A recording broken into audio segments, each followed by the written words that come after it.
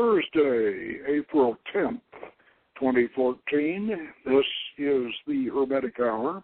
I'm your host, Poke Runyon, and tonight we present a discussion on different interpretations and conceptions of Kabbalah. Now, this is a subject we have covered before. However, that was years ago before we started climbing the tree of life in our weekly lecture series. And now that we have arrived at the abyss and are venturing onto the 11-spear tree before the fall, it is appropriate for us to review our Hermetic Qabalistic structure and establish the philosophical, mythological, and metaphysical differences between the various Kabbalahs and the particular innovations we have made in our modern Hermetic version of this ancient system. On next week's show, Frater Osiris, Magister of our Atlanta, Georgia Lodge, will be giving a lecture on this subject with some fascinating insights of his own on the Pentagrammaton. At the Pentagrammaton, there was some new ideas on an old wrinkle where you put the fifth element into the fourfold name. And so our talk could be considered a preliminary to his program. So tonight, tune in and we'll play Monopoly on the greatest board game of the universe. Let me say a little something about that. Way back in the old Seventh Ray, not the one that we have available on Amazon today, but back in the old Seventh Ray, which we're going to reprint probably, well, maybe this year we'll get it reprinted. Anyway, we used to have a cartoon in every issue. We still do. And we had a cartoon which depicted several monks, magical monks, sitting around a tree of life diagram that was laid out on the floor. And they're all squatting around it, and they've got cards, and they've got dice, and they got pieces, and they're playing a board game on the tree of life. And one of these monks picks up a card, and he reads it with a horrified expression. And the other ones are kind of smiling at him, and he reads, "Go to the abyss. Go directly to the abyss. Do not pass Tippereth. Do not receive enlightenment." That's where we get the idea of playing Monopoly on the greatest board game in the universe. Of course, the tree of life is a diagram. It's a schematic. It's a philosophical schematic, actually. The universe does not look like a giant pinball machine or a Monopoly board, but it's a very, very effective schematic. Now, what we need to do this evening is to differentiate first between these different versions of Kabbalah so that you understand that there is not one Kabbalah and there is not one Kabbalah that's right. There is several Kabbalahs, quite a few actually, and the one that's right is the one that's right for you. If you're Jewish and you're fairly religious Jewish person, then for heaven's sake, you should stay with Kabbalah, or I think they pronounce it Kabbalah, and that's the one. That one is spelled Kabbalah, and that means Kabbalah that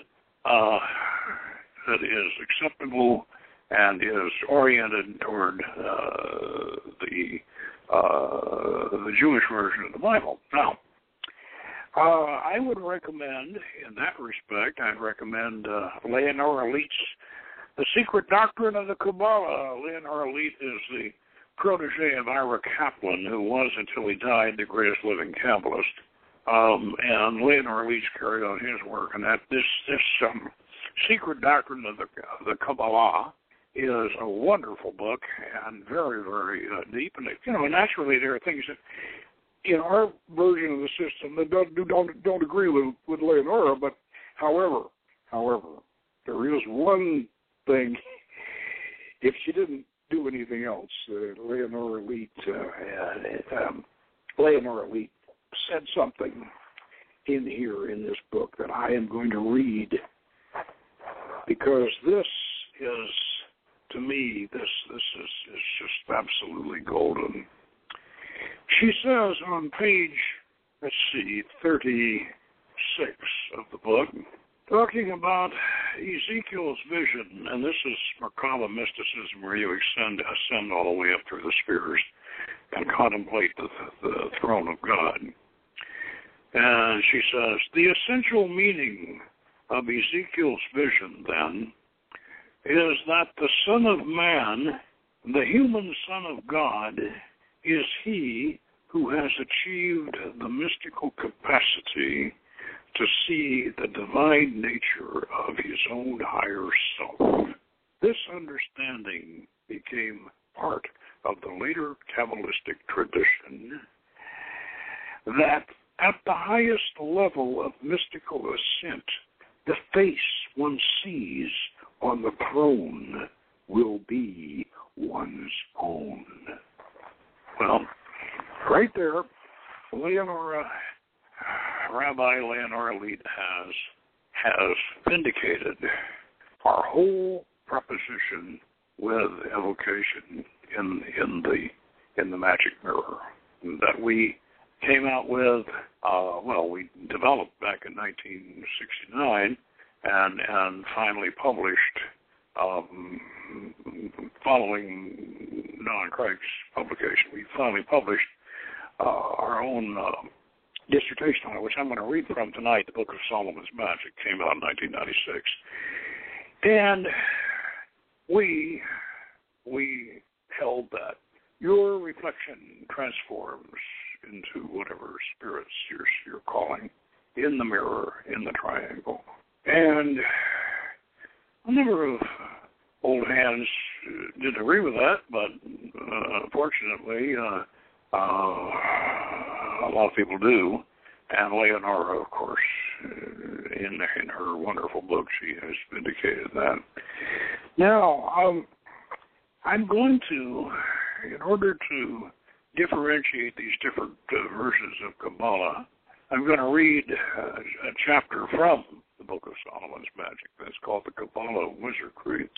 But before I do that, I want to make sure you understand that Hebrew Kabbalah, or Kabbalah, developed. It developed around the 10th century, pretty much in Spain and to some degree over in Palestine. But it was an outgrowth of Jewish mysticism coming out of Alexandria. It incorporated, when it finally got going in the Zohar, which is in the 1300s in Spain, when it finally got together, it incorporated a essentially Pythagorean, a Gnostic and Pythagorean philosophy, and with certain Zoroastrian elements, of course, into it. It was not Orthodox Jewish philosophy at all. And the Kabbalah was Pythagorean, very much influenced by, and I'm not, this is just my opinion, that's Gershom Shalom's opinion too. The Kabbalah, even in its very Hebrew form, was essentially Hermetic. Going back to Empedocles, if you please, and Empedocles if you don't please. And so it was a Jewish interpretation on a Hermetic, Neoplatonic theme. All right?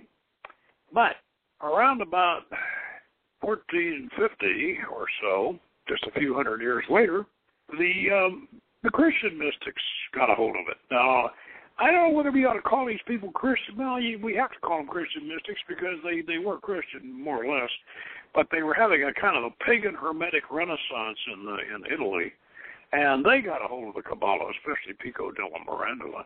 And they incorporated it into their revived version of Hermeticism, which was essentially Pythagorean, which is essentially Empedoclean, and so it integrated it back in. And ever since that time, so the Kabbalah only had a few hundred years to be Jewish before the Christians grabbed it and made it Hermetic again.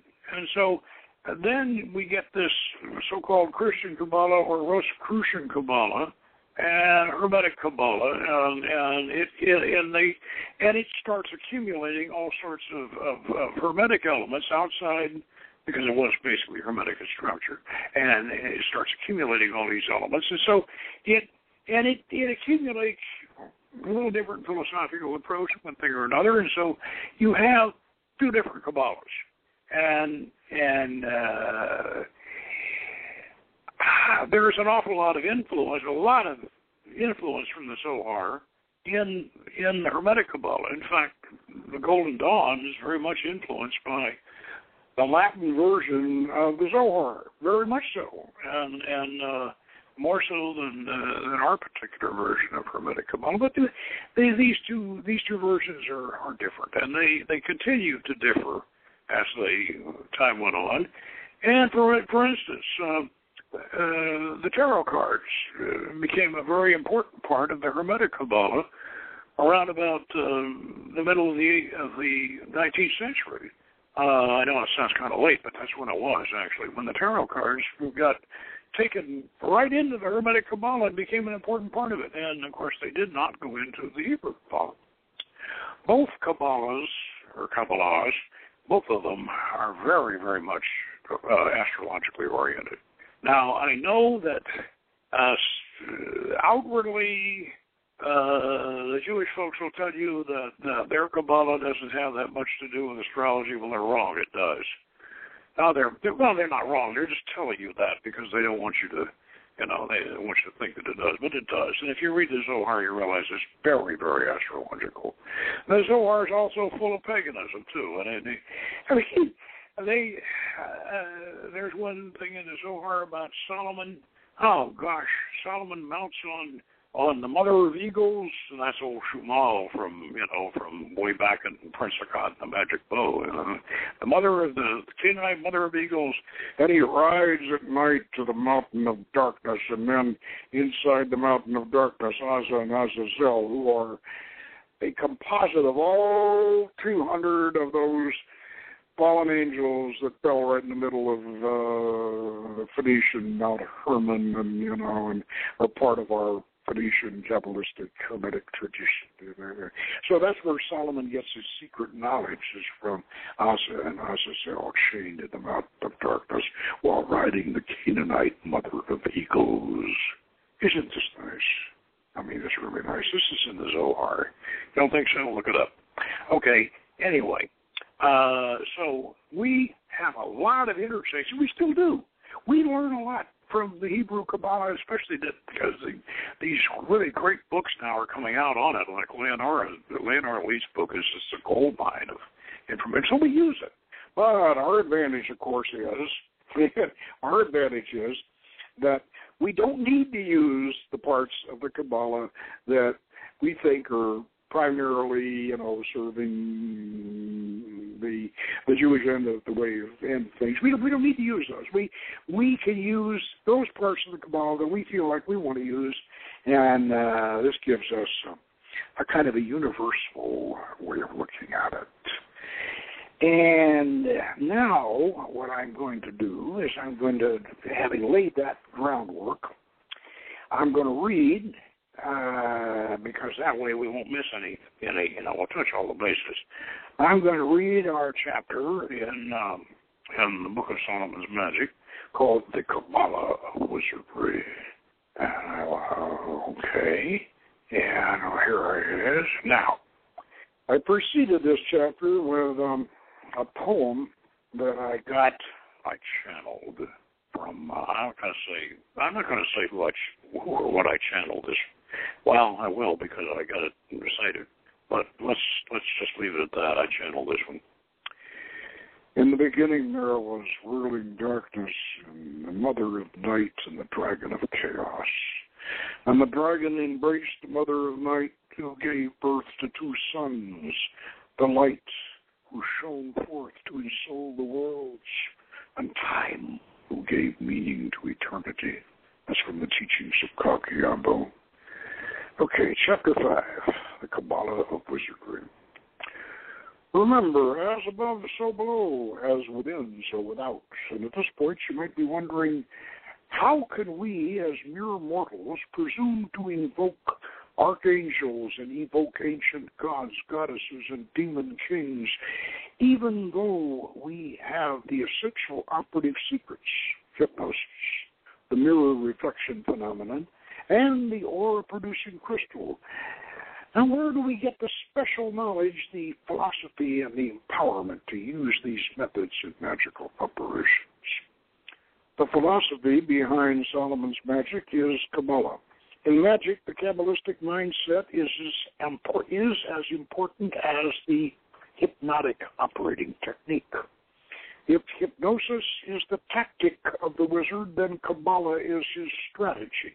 About this, there is comforting news and there is challenging news. Well, the challenging news is that you cannot escape learning the basics of Kabbalah.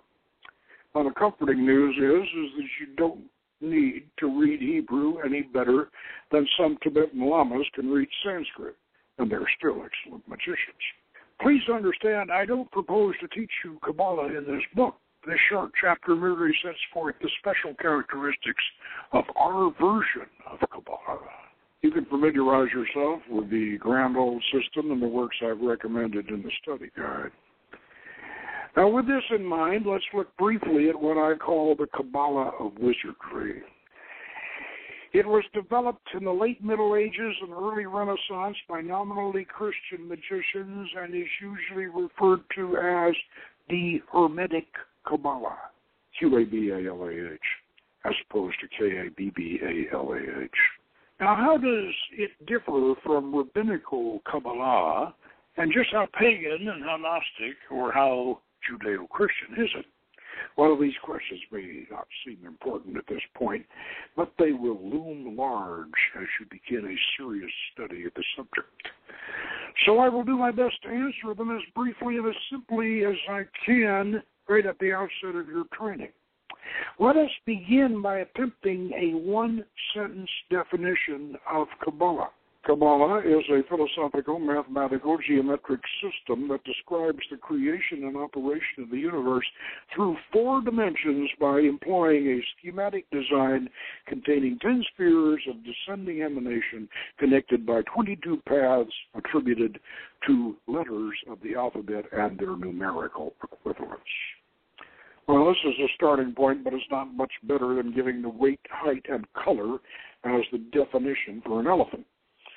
Essential to understanding Kabbalah is the concept of the Ein Sof, the limitless nothing, that contracts into itself and produces the Ein Sof Aur, the limitless light, which then expands to produce the universe and continues to enliven and to ensoul it. This conception predates modern physics' Big Bang theory by 1,000 years. And it also puts Kabbalistic philosophy in a very controversial position in relation to Orthodox Jewish and Christian religion. At the highest level the Kabbalist can conceive, God is not judgmental or in any way dissatisfied with his creation. He simply is, and he continues to be. A contemporary popular analogy would be the Force in Lucas's Star Wars films. The universe is therefore operated by lesser, more differentiated personifications, such as angels, gods, goddesses, and elemental spirits. And this idea was originally Neoplatonic, the philosophical high water mark of classical paganism, and can be explored further in the writings of the philosopher Plotinus and his followers. Now, we attribute all these lesser powers to the various spheres and paths of the tree of life structure described in our one-sentence definition. We can then access them for knowledge or for help. Now, thinking of it in a more subjective way, we might say that Kabbalah is a spiritual magical computer program for your mind. It interfaces the left and the right hemispheres of the brain, a modern psychological reality originally theorized by the Kabbalist Isaac Luria in the 16th century. And it allows you to go online with the great mainframe. In other words, the microcosm you accesses the macrocosm God. And since its emergence in medieval southern France and Spain to the present era, Kabbalah, especially the magical Kabbalah, has been studied and practiced by as many Gentiles as Jews. In 15th century Europe, a philosophical marriage took place that established the lineage of the Western esoteric tradition. Hebrew Kabbalah was united with classical paganism, Hermeticism. Hermetic philosophy had arisen in the 2nd century of the Christian era as an attempt to preserve the ancient wisdom from the anti-intellectual onslaught of Christian zealots. It combined elements of Neoplatonic, Gnostic, and Orphic teachings. And when the Hermetic writings were rediscovered by Renaissance Europeans, magic was literally reborn. Hermetic Qabala, which shared many of the same original roots, was integrated into the Hermetic scheme to give a necessary structure. Humanist Hermetic philosophers enriched their magical art by including the pagan Orphic hymns to the gods and drawing on the exotic Arabian Sabaean planetary magical system, having origins in ancient Canaan and Babylon, to create an elegant synthesis. The earth was declared a goddess, the anima mundi, and the deified sun, moon, and planets were evoked both in the human body and in the heavens beyond. This obviously pagan, capricious, and immoral pantheon was balanced and regulated by angelic counterparts retained from the biblical system. However, in the Hermetic Qabala, these angels were thought of as the sentient messengers or special power givers, not of a biblical Jehovah, but of an omnipresent, omnipotent, and non-judgmental force that flowed throughout the universe. The famous Renaissance philosopher-magician Giordano Bruno, who was supposedly burned at the stake for supporting Copernicus' heliocentric theory, was actually executed by the Inquisition, not because he publicly declared that, yes, the Earth does revolve around the sun, but because he then insisted that the sun is a god. Kabbalah, in its earliest form, was probably derived from a synthesis of Pythagorean mathematical geometric philosophy and Simonian Samaritan Gnosticism in the 1st century. This was in Palestine and Alexandria. Its Palestinian roots are shrouded in myth, but we can make an argument for a pagan Samaritan origin. It is later Hermetic, in its later Hermetic form, the practical or magical Kabbalah is similar to Tibetan Tantric Buddhism. In that elaborate visualization of frankly pagan god forms, angels and elemental spirits are naturally encouraged. And Judaic and Muslim religious tradition forbids this imagery and thus severely handicapping their forms of Kabbalah. There is, however, one major difference between our Hermetic system and that of the Tantrics. They contend that everything is ultimately illusion, whereas we say that everything is ultimately reality. For this reason, we place great emphasis on developing and balancing the 4 philosophical elements: fire, air, water, and earth, animated by the force, which we call spirit.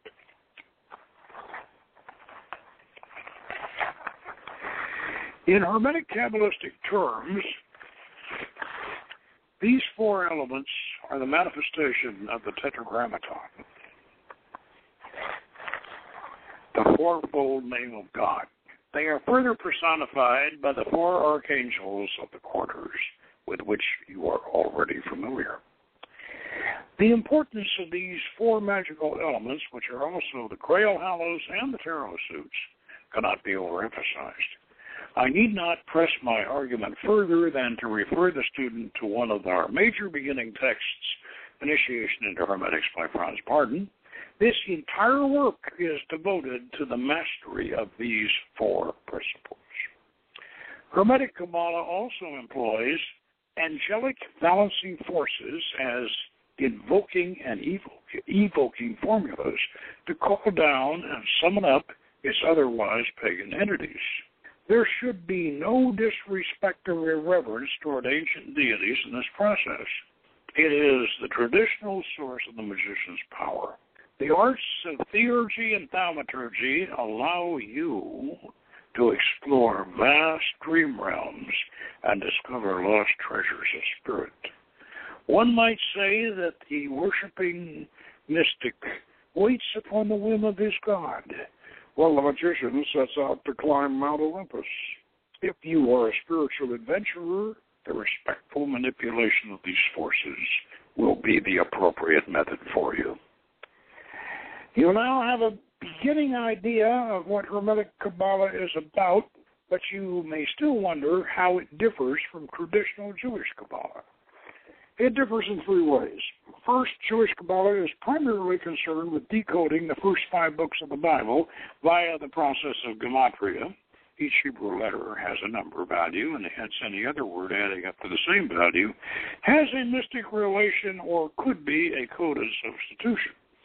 Second, Jewish Kabbalah, of the most esoteric Lurianic school, does postulate a non-judgmental God force at the highest level, but becomes highly moralistic in descending levels. And third, Jewish Kabbalah has nothing to do with the tarot or any pagan god forms on the Tree of Life. Now, by the 18th century, the Jewish intellectual establishment had generally abandoned Kabbalah as a baleful influence on their culture. Although in recent years there has been a revival of interest in the subject in the Jewish community, especially in the 1960s and 70s when the rabbis discovered that some of their brightest young people were attracted to esoteric Buddhism. And this historical background is mentioned so that the reader will be aware that there are distinctly different conceptions and philosophies of Kabbalah. There is no official Kabbalah. There is only the Kabbalah that is right for you. And we should also mention that our particular OTA version of the Hermetic Kabbalah uses Phoenician letters instead of Hebrew, the Phoenician alphabet. And we use a non-Judaic tetragrammaton in lieu of YHVH. And next week, Brother Michael's he's going to deal with this pentagram version of that will be a pentagrammaton, and that I should mention at this point that Pico della Mirandola and also Richland is the primary one.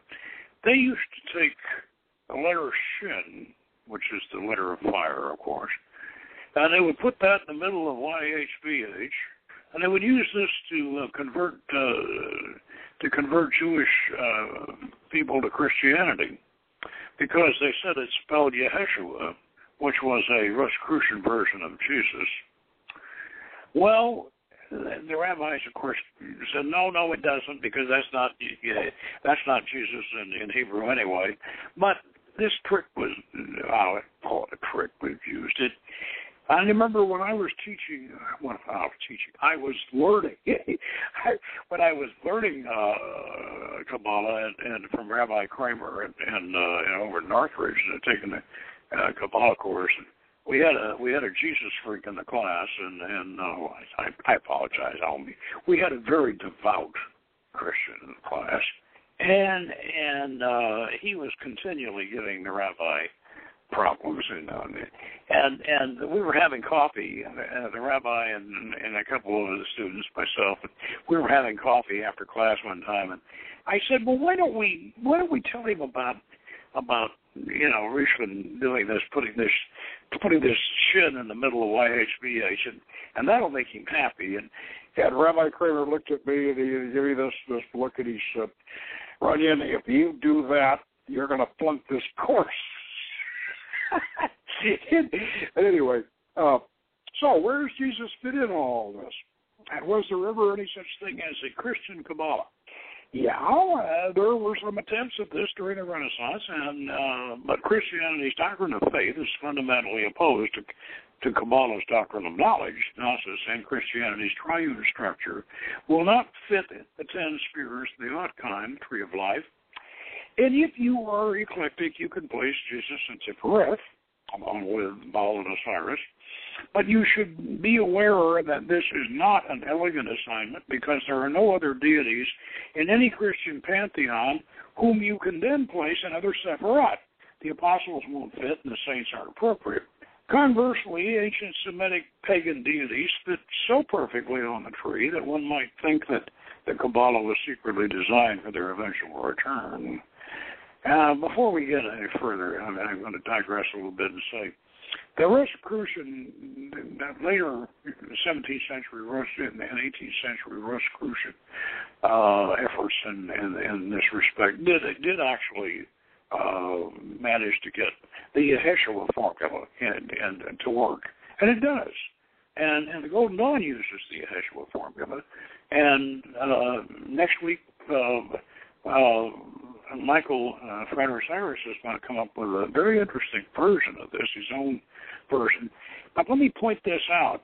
We can now, see, we've held off having a great respect for Jesus and all of that, but we've held off involving Jesus in any of our rituals because we felt that if we ever did, we'd be opening the door to having ourselves Christianized to the point where we lose our magic.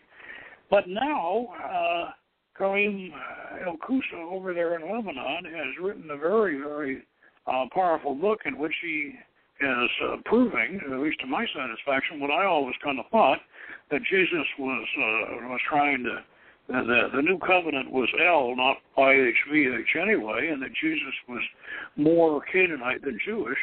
And so this way we can now, in the inner order, we can now incorporate Jesus, because we can do this. Oh, but he'll naturally be a prophet. We're not going to deify him any more than anybody else. But we can certainly incorporate him as a prophet in the inner order, and we sure.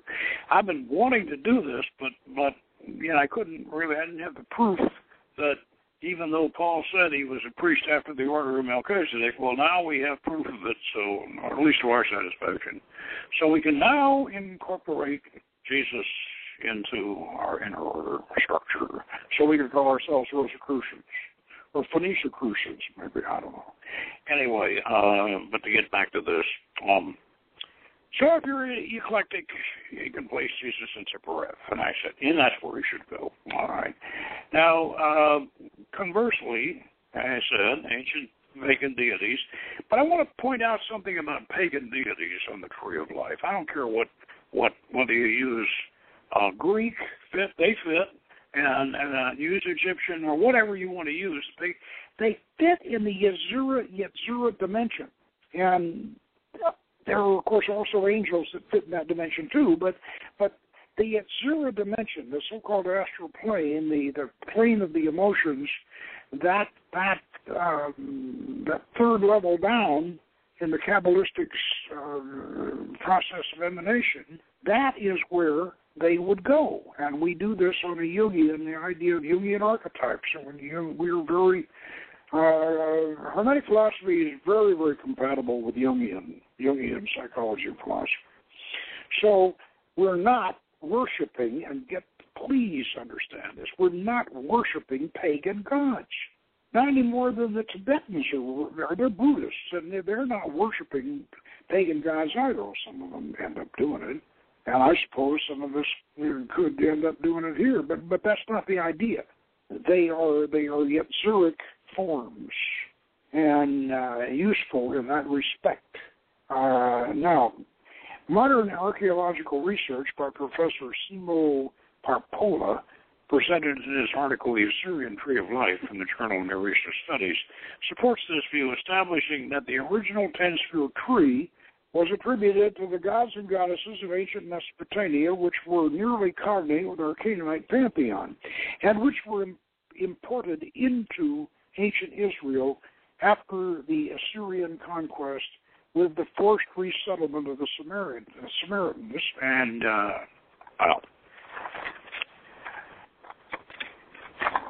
that may or may not be true, but the fact of the matter is that the Canaanite gods are very, very much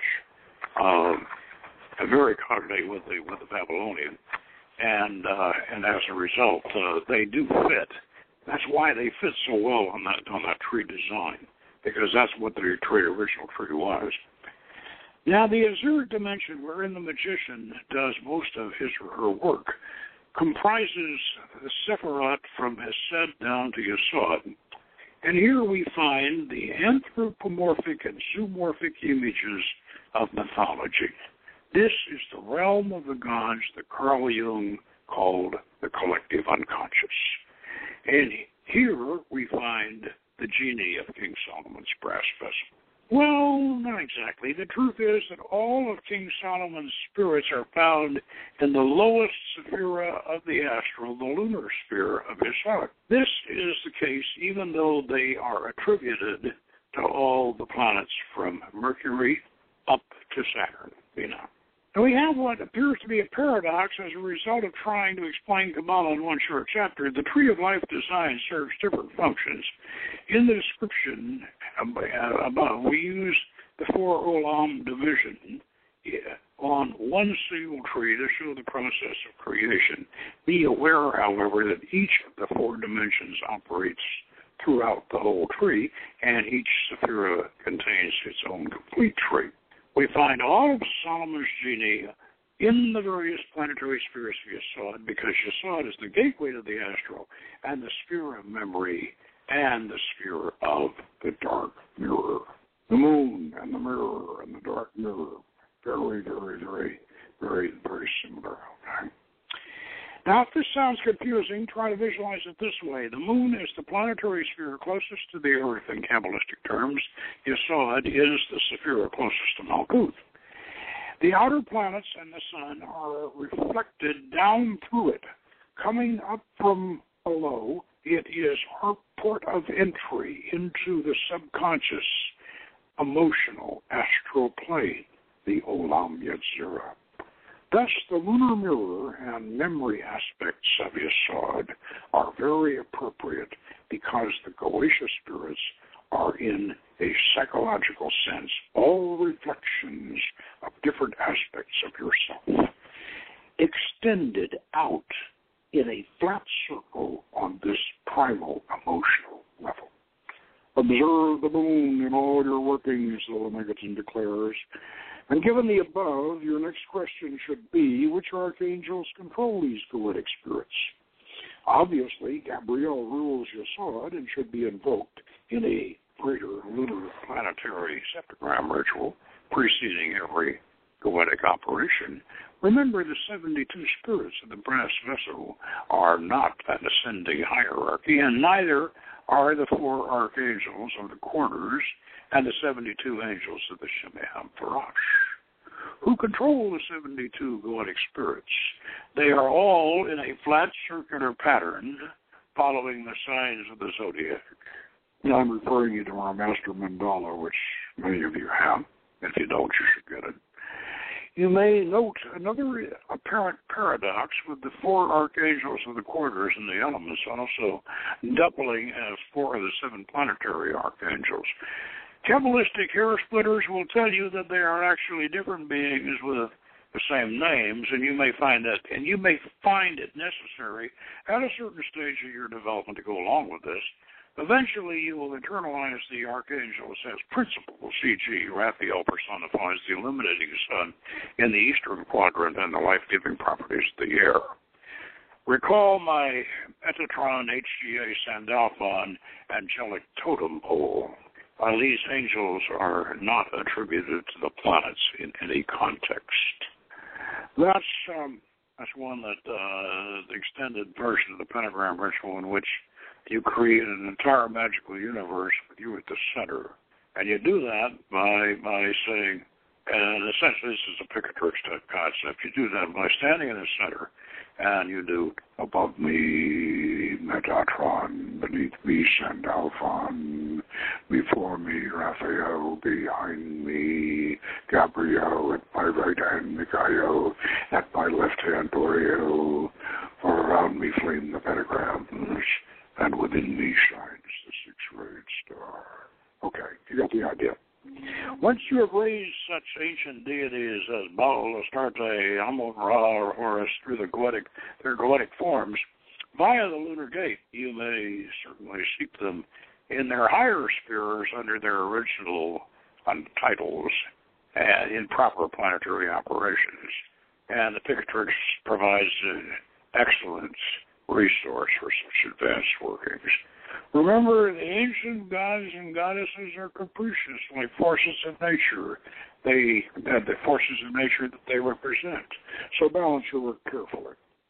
Considering the above, the thoughtful student might ask if Hermetic Qabalistic magic is an amoral system. It is not possible to give a quick, simple no answer to this question. One reason is that there is nothing quick and simple about Kabbalah. Another reason is that without certain philosophical principles such as reincarnation, the law of karma, and the belief that spiritual evolvement requires one to transcend personal ego and find compassion for all humankind, Hermetic Kabbalah could be seriously misused. And of course, it's sometimes used. For this reason, we follow the example of Hermes Trismegistus and keep the teachings as a prize to be won by seekers after wisdom, not a gospel to be preached to the multitudes. So if you find this chapter a little difficult to understand without parallel reading, you should realize that we are following that principle and should be encouraged to study the recommended texts. And if this brief theoretical explanation raises as many questions as it answers, we are at least off to a good start. Now, let's take a quick look at the practical Kabbalistic aspects of goetic operation. After opening the lunar gate, Yesod, with a planetary septagram ritual during which you will internally expand the tree of life in Yesod, located in the genital chakra, you will to displace and overlay the other psychic centers of your body, and you will then circumambulate your magic circle so as many turns as the number of the sphere you are working, e.g. 7 times for the sphere of Netzach. And likewise, in a Yesod Netzach operation, you would use green candles and burn sandalwood incense, and the names of power that you plug into your standard conjuration are drawn from the Master Mandala and the 777 references to the sphere of your working. And you will also use the proper planetary metal or an affordable facsimile, and for the spirit's lamen that you wear as a receiver. And as you can see, there is a psychotechnical structure to Solomon's magic that is definitely Kabbalistic, and this does not mean that you have to master all of the theoretical principles and practical methods of this venerable philosophy before you venture into wizardry. The fact is that you will never master it all. And one of the more important things you will learn from the study of Kabbalah, and the practice of magic, or magic, is the vast extent of what you really do not know. And the more you study and practice, the greater, deeper, and further this unknowing extends. Remember this when someone tries to tell you how much they know or how little you know about Kabbalah. Oh boy, have we raised more questions than we've answered? Probably have. Now, let me point out, though, that that this that I have described is a modern, streamlined version of Renaissance Hermetic Qabala. This does not. The Golden Dawn, which we try to be as compatible to Golden Dawn structure as far as correspondences as far as possible, because they did the best synthesis in Scrippa. Theirs is the best set of correspondences, and so we try to stay as close to the Golden Dawn as possible because we have a very close relationship with the Golden Dawn. But they have a Qliphoth. That's from the Zohar. We don't have a Qliphoth. And what I mean by that is we're monistic, and that Qliphoth is a dualistic concept. That's where all the evil, so-called evil spirits, a lot of them aren't evil, are down there in a sump below the tree. Well, our tree is, we're monists. We believe that what people would call evil is just as much of that as there is what people would call goodness all on the tree. We don't see the tree as a purified holy thing. The tree is the universe. This is the schematic of the universe as it is in all of its levels, as far up as you can go. And so we're not going down into the Qliphoth.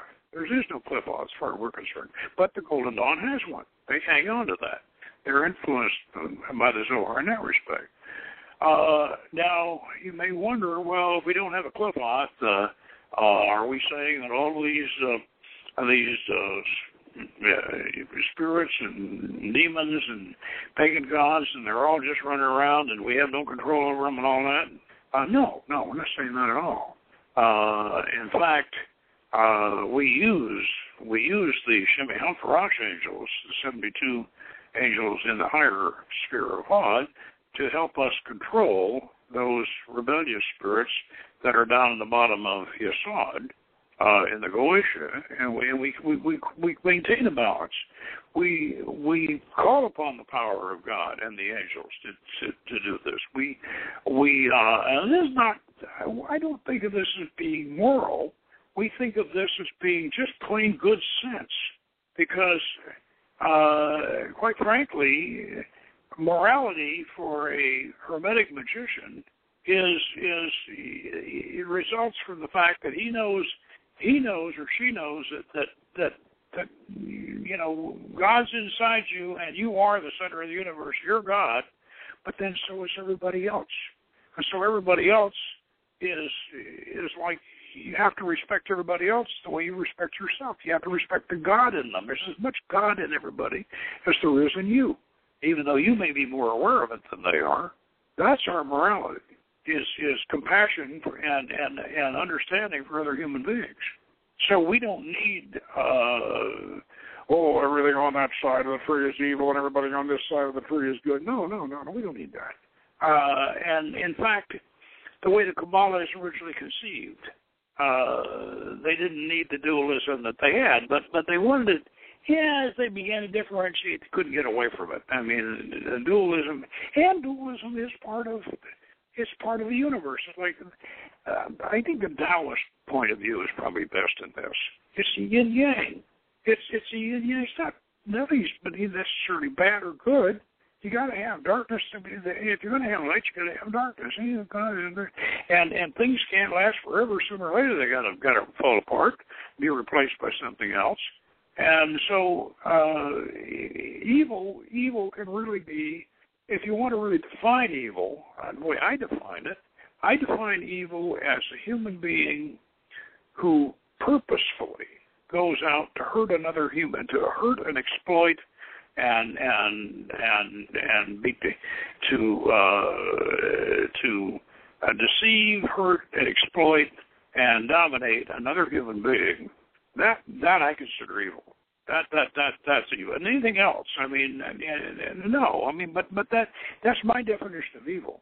And so, like for instance, let me give you a little example right quick.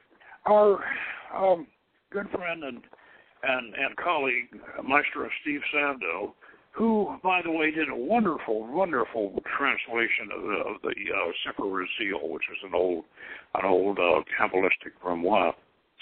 Steve was raised in a Jewish home, and he decided that he was going to do Galatia the hard way. He was just going to conjure. He wasn't going to use a conjuration device or anything. He was just going to shut himself up with his buddies, and they were going to set themselves up in a warehouse in the middle of summer in Fort Lauderdale, Florida, at 120 degrees in the shade, and get in there and keep conjuring until they got something. But because Steve was of a Jewish background, he put those goetic spirits in the Qliphan. They weren't intended to be there. Those goetic spirits are actually run through a Christian filter in Spain way back when, and they're in a Christian Tartarus, a Dante Istra. They're not in a Qliphan, but he put them there. He put them in the Qliphan. So when he finally got them, they were horrible. They were awful looking. They couldn't do anything for him. They were just plain bad. And so he got nothing but a lot of horrible black magic stuff that he didn't even want to get because of that dualistic concept. Whereas we get them, sure, some of them some goetic spirits are terrifying. I know. But a lot of them are really, really. They're old pagan gods and all, and you have to handle them carefully. But they're good, and they're what the adventurous magician can handle and should deal with. Now, this gives you some kind of an idea. By the way, this essentially this form of wizardry is would be considered black magic. The reason why is because we very definitely call upon the power of God and the angels. And we don't do that sacrilegiously. We do that very, very, very honorably and we really venerate. So consequently, this is not to be considered black magic of the Faustian school or anything like that. Don't get that idea. And yet, at the same time, we are going to deal with these forces. Now, we have a tetragrammaton, as I said, that is generic because we don't want to offend our Jewish members or Jewish guests by roaring out. I'm not going to say it because I shouldn't say it. I don't want to offend somebody. We don't want to. We used to use YHVH because Golden Dawn still does. We used to use it, and one night about 15 years ago, I guess, or more, over in Pasadena, we had this whole bunch of Sephardic Hasidim Jewish folks that came to one of our ceremonies, and we were just having a grand time with these folks, and they were getting along with them, and everything was going fine. Until we got out around the henge, there was about 10 of these people, all in their long black frock coats and their long beards and their black hats and, look, Ma, Joe College. But anyway, and they're all around, we're all going around a circle, and the deacon comes out to do a pentagram ritual, and he vibrates to the end of the universe the holy name. And all of our Jewish friends, our Sephardic Hasidim, they all marched out.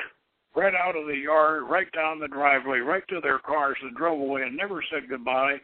That was it. And we're all sitting there wondering, well, we went on with the ceremony. But I think, what in the dickens did we do? We offended them.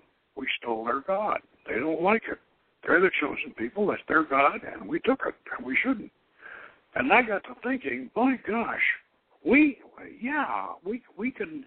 can have a tetragrammaton, a formula that represents the four elements, and it's just as good, if not better, than theirs, and not offend them. So we did.